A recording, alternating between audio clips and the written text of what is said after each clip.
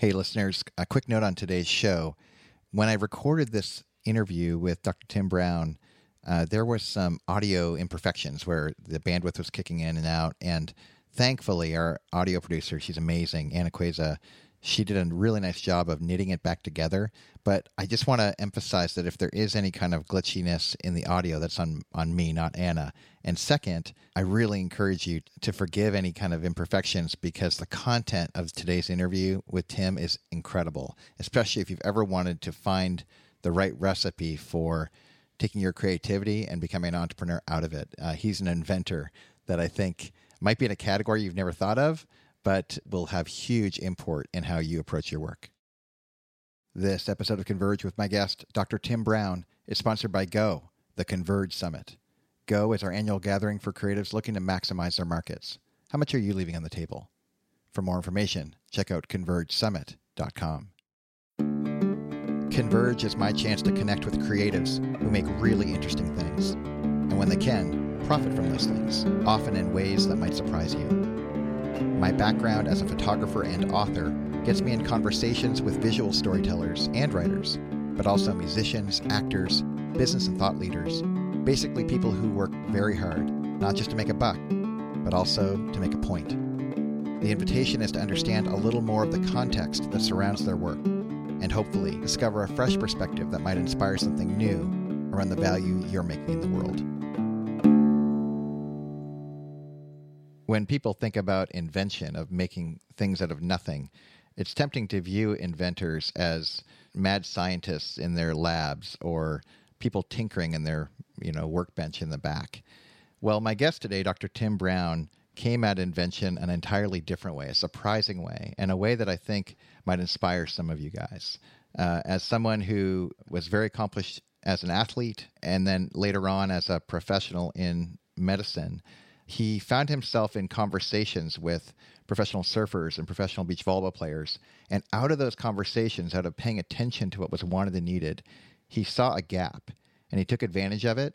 And he took advantage of it in such a way that it opened up massive opportunity for him, his family, and a lot less pain for those he created the tool for.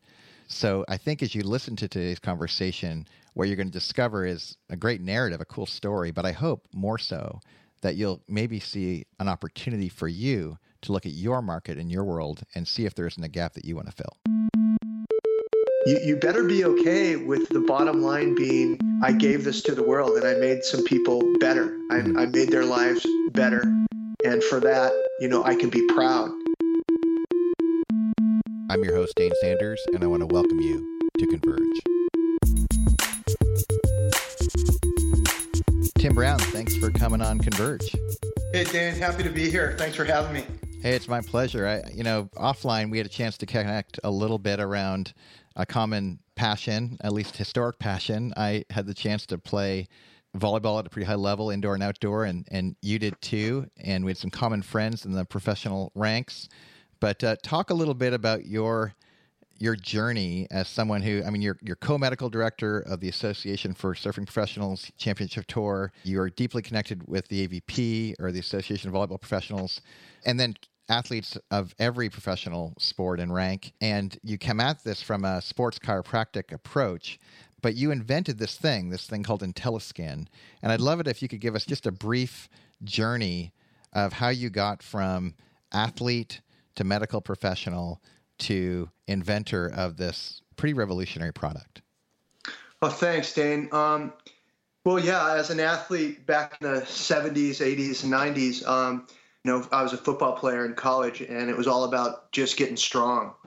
And so the part about flexibility and the part about stability were very secondary. And so I found I was injured often, and I really couldn't figure out with the sports medicine team we had in college really what was creating these injuries. So I was always intrigued by the medical part of sports. And then I graduated from college and actually taught high school my first year out. I taught biology and life science and coached football. And I loved the teaching part, but I really didn't enjoy so much the structure that they put the teachers under. And certainly that came along with a pretty small paycheck. So I figured out a way to perhaps allow myself to continue teaching, but to also live a lifestyle that would really motivate me and excite me. And that turned out to be sports medicine. So I applied to medical school. So I was pre-med in college as a minor. And before I went to medical school, I met a guy that was actually a chiropractor. And he invited me to read an article. We were out surfing, and he just said, "Hey, I know you're really into health and fitness and eating well and all that stuff." He goes, I'm a chiropractor, and that's kind of what we're into. And he goes, I have this article in my car on a sports chiropractor. Why don't you come on out, and when we're done surfing, just stop by the car. I'll give you this article. And quite frankly, I took a look at the article and read the first sentence, and I'd never been to a chiropractor, didn't have a background on what they were all about, but their philosophy was what really got me. And it really spoke to that medicine, especially at that time, was really into treating symptoms and really not interested in treating the whole person. Whereas chiropractic was all about, finding out the cause, what is causing these symptoms, and really focusing lifestyle changes on what could help, not just to quell and reduce the symptoms, but really get to the cause of it. And so it really resonated with me, because that's really what I was trying to find out when I was playing football and I was injured all the time. So that's how I got into chiropractic. And when I graduated, I certainly found out that I had to learn a ton to get to where I was, because you got to pass those boards. But when you get out as a doctor into the real world, you find out very soon that you really don't know much. And then there's the business end that you've got to also learn. And I often kid my friends that I missed that day in school when they went over business. I surrounded myself with every kind of doctor I could think of that I thought would be helpful for the athlete. So we had everybody from orthopedic surgeons to chiropractors, physical therapists, Eastern medicine specialists with acupuncture, nutritionists, and performance specialists, all out there under the same tent with the same intention, and that's to help athletes learn about their bodies and teach them how to prevent injuries while we were helping them heal from their current injuries. So that became something that, everything we do in life, let's face it, there's a lot of Machiavellian in all of us, and we all do things that are going to help ourselves out. Sure. But what I learned was that by helping these athletes out, I was learning so much from these other professionals and learning how to kind of blend my education with their knowledge and their wisdom. And so it turned out to be an incredible experience for me for my first, say, 10, 12 years of practice, traveling with not only the volleyball tour, but the surfing tour at times as well, and learning from all these great professionals, as well as the athletes, because the athletes know their body, and especially at a professional level. Yeah. So I got a tremendous lesson from all these athletes and from all these tremendous health professionals. And so it allowed me to take my knowledge and their knowledge and basically put it in a blender and start to come up with new techniques and new perspectives and new approaches to injuries that were really focused on movement problems that the athletes were having. Because our right side is never the same as our left side. In fact, it's almost the same as if you take a picture of the right side of your face and compare it to the left. It's almost two different people at times. And so that's the way our bodies work too. And so we really got into trying to figure out how we could gain symmetry in the body. It's a really big challenge because you're either right-handed or left-handed, Dane, and you're using that side a lot. And you create these movement and muscle imbalances that indeed, over time, we learned really truly became the cause of these injuries. It's very rarely that area that's injured that caused the injury. It's usually poor movement over time that causes these problems. And so trying to figure out how to help these guys while they were competing is certainly a challenge. And by addressing it from a cause perspective as opposed to an effect perspective, we were able to really educate these athletes in a way that was kind of unique to professional sports. In fact, most professional sports these days now are multidisciplinary or ideally interdisciplinary. Multidisciplinary means they've got a lot of different titles on the staff, but interdisciplinary really means that they're working together for the good of the athlete and communicating freely. So by putting all this information kind of into this blender and coming out with new ideas, one of the problems that we were faced with, Dane, was how do we tape these athletes when they're injured and they still want to compete? And being in the water or being in the sand was indeed a challenge. These guys don't want to wear hardly anything anyways, let alone a big bulky brace or a really major tape job. So I started to kind of get this vision in my head of what it would be like to basically paint the anatomy on the body that was damaged. So what we were doing was we were trying to discover ways to mimic the anatomy that was injured on the inside of the body. We were only taking away that movement that was going to hurt them or limit their ability to play. So initially I was getting letters, Dane, from all types of doctors, because at that point in time, the AVP tour was on TV on NBC about every week. It was became a very popular sport. Yeah. And so the viewership, we're watching these athletes play with this strange colored tape on them that we now know as kinesio tape here, that you see. You can't turn on a game without, That's right. on any sport without these guys wearing this tape. So I developed a hybrid way of taping, utilizing that tape, which was from Japan, and then utilizing other tape. One was from England and one was from Germany, to mimic muscle, ligament, skin, and tendon. And so by basically putting these tapes on the surface of the skin and pulling the skin together, much like mimicking a tear in a piece of paper, and pulling that tear together, that's what I was doing with injuries. I was knitting them back together with tape, but using very, very minimal amounts so that it would allow those players to continue to be able to move. And so, I'd be getting these letters, and I honestly at that time, Dane, had no idea why it was working. I just knew that it was working and that the lines outside the tent continued to grow every week because these guys wanted to get this special taping on their body so that they could compete and play without pain. And then over a period of the next couple of years, one of the athletes, St. John Smith, who was world champion at that time, beach volleyball, said, "Hey, Tim, when are you just going to build me something so that I can put it on and take it off? And I don't have to keep bothering you or stand in this damn line every time I want to get taped."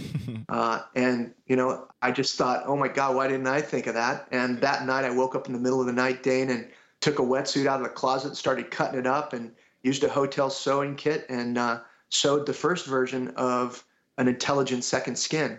We have about 20,000 nerve endings on every square inch of our skin. And those nerve endings emanate from every tissue, every organ that's on the inside of our body. So we basically read the world through our skin. And in fact, I started reading about this doctor from Czechoslovakia named Vladimir Janda, and he was a neurologist that specialized. He had polio as a kid, so he's really into understanding rehabilitation. And he spoke about how therapists miss a great opportunity to help people heal by working on their skin first, because he spoke of all the nerves in the skin and that the nervous system literally travels at the speed of light through your body. So he said, why would you want to miss that opportunity to stimulate the body by just blowing through the skin and trying to get to the muscle, the tendon, the nerve, whatever it might be? So I really followed, from him. From then on, I became a convert of his teachings. You talked about this notion of observing problems, and in particular, the problems of muscles being out of balance. I'm reminded of all the attention that's going on right now towards things like CrossFit and guys like Kelly Starrett with the mobility WOD, and Tim Ferriss is another kind of category. I don't know if any of these guys are familiar to you, but these guys absolutely. They're trying to life hack their world and their bodies, really. And they're looking at primary source material and what can they do to tweak and get the most out of it from a performance perspective, but do it in a way that's responsible and efficient. And I should also mention, this is probably long-winded preamble to my question, but for you guys who are listening, I approached Tim because I was a customer. I've notoriously poor posture my whole life. I've been an athlete, but for whatever reason, especially as a photographer, I just have bad posture and my back feels weak after 12, 14 hours of work. And I thought I need to take this seriously. I'm in my 40s. I'm going to blink and I'll be a lot older. And it's critical that I get after this. So as I'm doing, I'm discovering CrossFit and other efforts, I'm realizing there really should be a more comprehensive approach to this. So I bought an IntelliSkin shirt. It works. It's fantastic. The only thing I'm bummed on is it's just the beginning. I think I'm going to need an arsenal of them, but they're amazing. And what I'm struck by in it is somehow the process of you getting to the point of creating the thing it really, like in retrospect, it sounds like it was this like obvious aha, but really it was an extended period of time of looking at the problems and trying to get curious around, if there was a solution. And I appreciate you giving credit to St. John Smith for being catalytic, but really, it was a big setup. You were in the perfect position to hear his feedback to make that invention. So I'm wondering if you could talk a little bit about that notion of like following the symptoms down to the roots and then down to, what are the problems to being solved? Is that been a life habit for you? Do you see that in colleagues who are also creating these cool interruptions to the marketplace? Talk a little bit about this problem solving as part of the inventor's repertoire.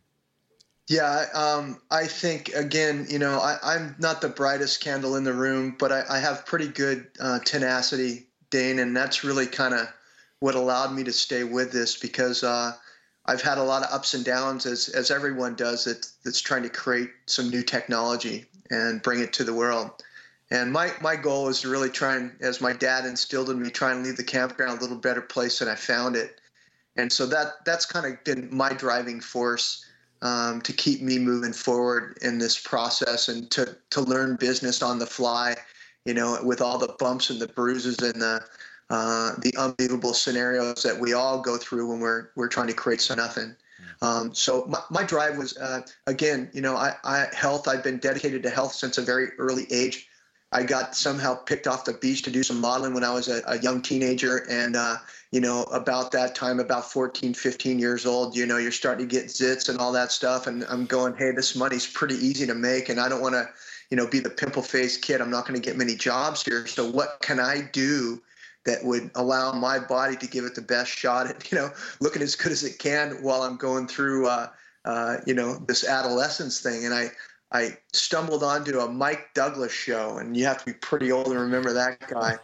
But he had a talk show, and he had a lady on there that was, God, had to be, close to 100 years old she looked, but she was just, she had fire in her eyes, and her name was Adele Davis. And she was the first person that I ever really kind of got into that was into health and was into natural foods and eating organic and doing all these things. And she talked about how radiant your skin becomes and so forth. So from that point on, I was really going, kind of looking at, instead of treating the effect by putting, Zet cream on, here's a chance where I can really get to the cause of this thing. And, lo and behold, I had a pretty good break, and the food really helped out a bunch, and the energy and the sidebar of not ever getting sick was really nice too. And so I became a kind of a convert into the why. Why do we get sick? Why do we get injured, et cetera? So I had that driving force in my mind long ago. And at that point, it was just a seedling. So I didn't know it could really actually grow into a tree. I just knew that what I was doing was something that was very positive, at least for myself at that time. And that allowed me to kind of get the thrill of talking to others that were interested in this type of stuff that I had just an inkling more information on, that were in my peer group, that were also interested in performing better and eating well and so forth. So I liked the way that felt, Dane, and I wanted some more of it. So I think I've always, since that time, had that drive to figure out why. So it just kind of I became a student of the body. And, and unfortunately or fortunately, the more I learn about the body, Dane, the more I understand I really don't know much about it, even though it's been my life's work. It's such an incredible machine, and I'm humbled by it. So it drives me further to recognize that, hey, I'm never going to outsmart the body. Really do my best to understand it and learn how to work with it in the best way possible. So that's kind of really, that's a very generalized way of answering maybe a more specific question than you had, but I think that's kind of how it turned out. I love that, actually. And that last part in particular around, being a student of the body for such a long period of time, but still seeing more opportunity, that, that old adage of, the more you know, the more questions you have and so forth. Yeah. I love that mentality, because, again, speaking to creatives, that's the mindset that they need to have. If they think they're the expert, they know it all, and they don't take on that beginner's posture regularly, even if they are skilled, they're really going to be at a disadvantage compared to the ones who decide they're going to be curious. And I wonder if you view yourself, and by the way, this is not a seated question. I don't need an answer in this way, but do you view yourself as a creative professional? I do. I think because I'm asked to speak a lot about how I apply these innovations to the body, and I'm asked to speak about it to the layman as well as to professionals. I guess I have a bit of it in me. I always enjoyed the creative side of anything. I like creating something that wasn't there before, whether it's a word or a tune or something that's physical. I get a thrill out of that for some reason. And the tension you talked about earlier too around creating and the business side of it. So you're an athlete. You're observing problems. You're coming up with solutions. You're getting creative in your experimentation, and you get a couple hits as you go through it. And in the middle of all that, you have to figure out how to sell this stuff. Talk a little bit about your journey, because now IntelliSkin it's a big deal. It's a big company, and there's a lot of units going out the door, a lot of interest from around the world, especially as these athletes, like you say, are kind of putting these things on display. Major athletes are ambassadors for you guys. How do you go from beach bum playing sports, and forgive the I know you can receive that in the best possible. In fact, you might even feel that that's more affirmation than not. But absolutely, to go from that to being the founder of a pretty big deal. Talk about the learning curve of taking the business side of things seriously. Oh wow, well that's analogous to a boxing match. There's some rounds that go very well, and some rounds you get your ass kicked, and you've got to be able to, either be absolutely out of your mind, which jury's still out on me, but you have to just know that that's part of it. You're going to take lickings, and especially as a creator, especially on this last round of ideas that I've had that I've brought into fruition, you find that when people come in and they want to join your company, and the bigger money people probably more so, you find that your value tends to really drop a lot, especially in their minds as a creator. In fact, in most big companies, you'll find the first person that goes when the company begins to scale is the innovator. And I've heard that from businessmen I respect, and certainly from attorneys that I've paid, that this is extremely common. So that's the very hard part. And I think it speaks to something simple in the sense that, man, you better be into it for the love of it. Unless you've really got great business wisdom, which can only come from experience, it's very difficult not to feel that. If not throughout your whole inventive career, then certainly a large part of it, until you can get on your feet and understand that it's a wicked world out there. There are people out there that look for people like me, and they love to exploit them. And, it's nobody's fault but my own for the trials and tribulations that I've been through. A lot of bumps and bruises. And so I guess the bottom line is it really comes down to one, do you really, truly, truly believe in what you're doing? And two, is it worth it for you to come out with something? And, this may sound a little bit too idealistic, because it sounds like it, even though I'm just thinking it in my head right now, is that you better be okay with the bottom line being, I gave this to the world and I made some people better. I made their lives better. And for that, I can be proud. That's what I'm going in with as my minimum takeaway from this. My goal, of course, is to be financially sound in the way where I'm financially secure and then have financial freedom. Because again, as you mentioned before, beach bum, it fits me just fine. I'm okay with that.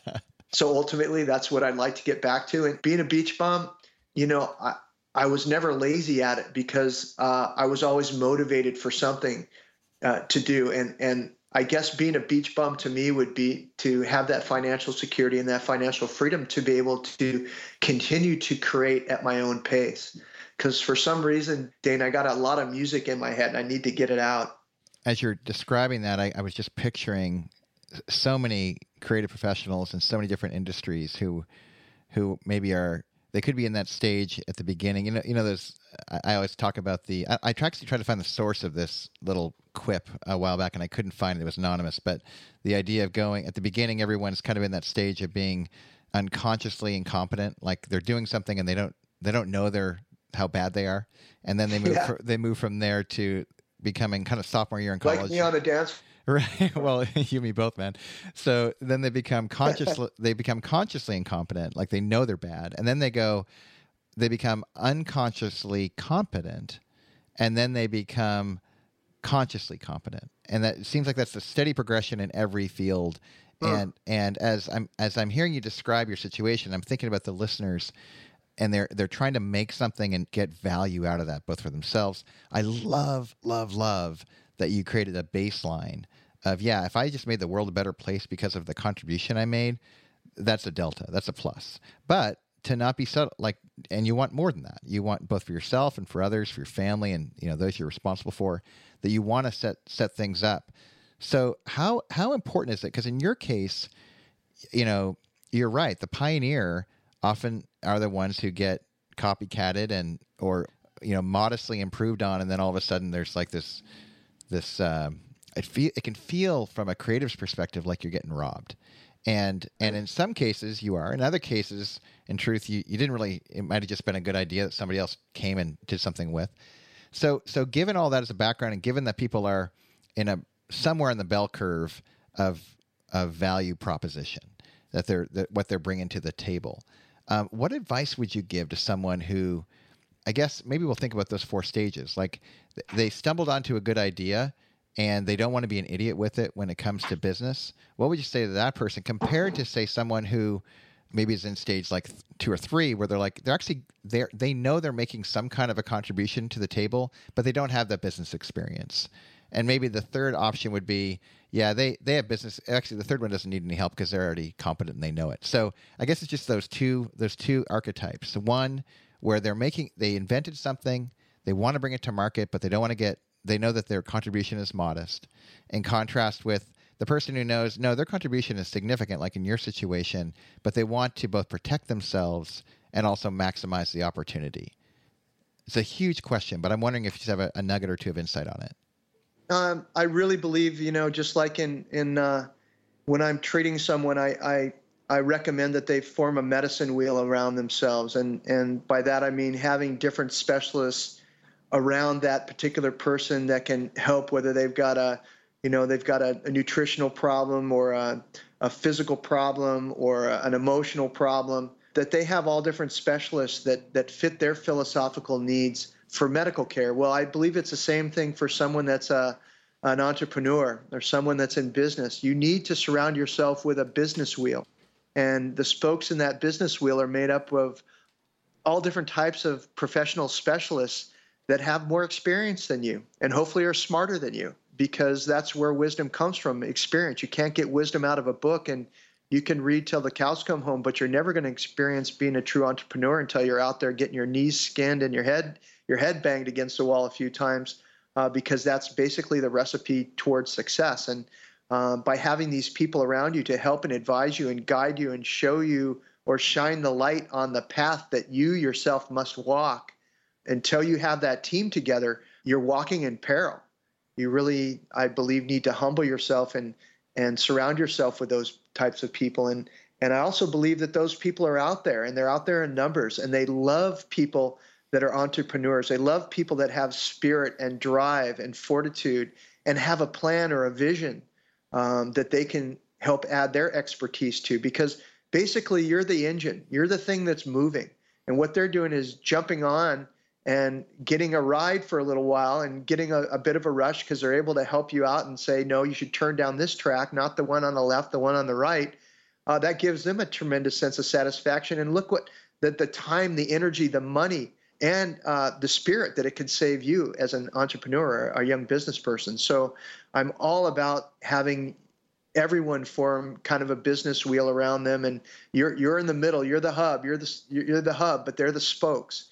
And those spokes can add a tremendous amount of support and suspension to your ride. Dr. Tim Brown, thank you so much for being on Converge. I know you're inspiring a lot of people, and If you guys are interested in finding out more about IntelliSkin, go to IntelliSkin.net. Fantastic product. Ping me if you have any questions about it. I'm a user, and I mean user in like probably the worst possible sense, like a Breaking Bad kind of way, because I wear it every day, and it really is making a huge difference. And you're making a huge difference, Tim. Thank you so much for being on the show. Hey, thanks, buddy. And Dane, stand tall, live strong. This was episode 034 of Converge, the Business of Creativity podcast. ConvergePodcast.com is our home where you'll find all of our past episodes. ConvergeSummit.com is our annual gathering for creatives looking to maximize their markets. How much are you leaving on the table? Music today provided by TripleSkinMusic.com. Sound as good as you look. Thanks to Anna Queza at acreative.co for her audio production. And a special thanks to Dr. Tim for being with us. Check his creations out at IntelliSkin.net. As usual, I want to thank you for spreading the word about the show. Or if you like what's here and you haven't shared it with a friend, would you consider it? Maybe ask one person who you think would benefit and invite them in. When you leave questions and comments on the site and rate us on places like iTunes, we recognize that you taking the time to do that is a really big deal, and we're grateful. That's it for now. I'm Dan Sanders. I cannot wait